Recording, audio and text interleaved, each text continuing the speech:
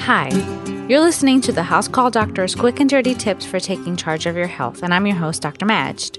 This podcast is brought to you by Audible.com, the internet's leading provider of audiobooks with more than 100,000 downloadable titles across all types of literature, including fiction, nonfiction, and periodicals. For a free audiobook of your choice, go to audiblepodcast.com/housecall. Imagine you've had a particularly tough day at work. You come home and you just can't wait to get into your cozy, comfy bed to catch some Z's. You finally snuggle under your new down duvet cover, place your head on your soft, feathery pillow and close your eyes, only to find that your legs have a mind of their own. You simply cannot stop moving them for some reason. You just know it's going to be one of those nights. No matter how tired you are, it's going to be impossible for you to get a wink of sleep. If this sounds familiar, then you may have restless leg syndrome, or RLS. Some patients are not aware that it's an actual medical condition, and others may not realize that their insomnia is really due to RLS. It's not a topic that gets a lot of media attention, probably because RLS won't kill you, but nonetheless, it's quite a nuisance. Sleep deprivation is a big deal because sleep is crucial to our overall daily functioning. Those who don't sleep well perform suboptimally at their jobs, in school, and even in their interpersonal relationships.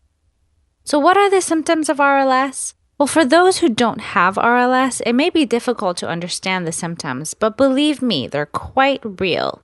For those of you who do have it, you know exactly what I'm talking about. Even though it's often difficult to describe RLS, those who suffer from it describe their symptoms as an urge to move or kick the legs or feet, a creepy, crawly, or strange sensation on the legs that's felt deep inside, not on the skin. The sensation occurs only at rest, it's relieved by movement temporarily, it's worse at nighttime, especially at bedtime, and it's usually felt in both legs equally. These symptoms often interfere with a good night's rest, and some patients say that they have daytime fatigue as a result. So what causes RLS? Well, it tends to run in families.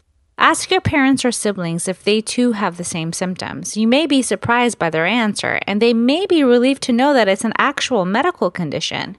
We don't know why exactly, but there are also several health conditions that predispose some people to RLS, such as diabetes, pregnancy, neurologic disorders such as multiple sclerosis or Parkinson's disease, iron deficiency anemia, and kidney disease. Therefore, it's important to see your doctor, who may do some testing to make sure that it's not any of these conditions that may be causing your symptoms.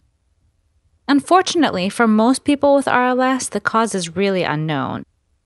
But before I go on, just a short word from our sponsor that makes this podcast possible. This podcast is brought to you by Audible.com, the internet's leading provider of audiobooks with more than 100,000 downloadable titles across all types of literature and featuring audio versions of many New York Times bestsellers. For listeners of this podcast, Audible is offering a free audiobook to give you a chance to try out their service. One audiobook to consider is The Man Who Mistook His Wife for a Hat and Other Clinical Tales. For a free audiobook of your choice, go to audiblepodcast.com/housecall. So back to our RLS discussion. How is it treated? Well, number one, treat the other conditions. First of all, it's important to treat any underlying causes of RLS if you're diagnosed with any of the previously mentioned health conditions associated with it. Sometimes it's as easy as taking a daily iron supplement if a special lab test called a ferritin is low. Number two, stretching. Do some calf stretching exercises for 5 minutes prior to bedtime. Make sure you really feel it in the back of your lower legs when stretching. Number three, avoid triggers.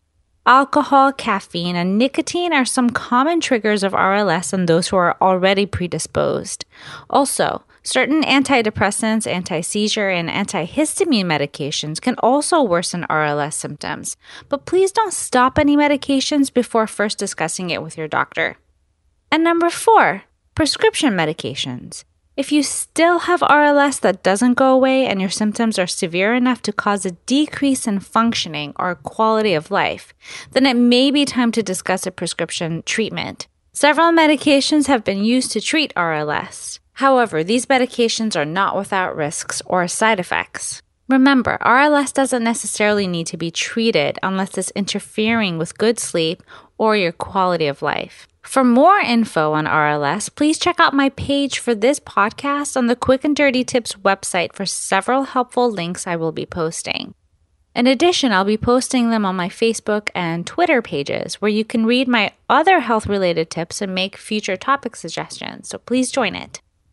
Please note that all content here is strictly for informational purposes only. This content does not substitute any medical advice and does not replace any medical judgment or reasoning by your own personal health provider. Please always seek a licensed physician in your area regarding all health-related questions and issues. Well, thanks for listening to the House Call Doctor's Quick and Dirty Tips for taking charge of your health. If you have any suggestions for future topics, you can email me at housecalldoctor@quickanddirtytips.com. Hope you have a restful week full of sweet and peaceful dreams.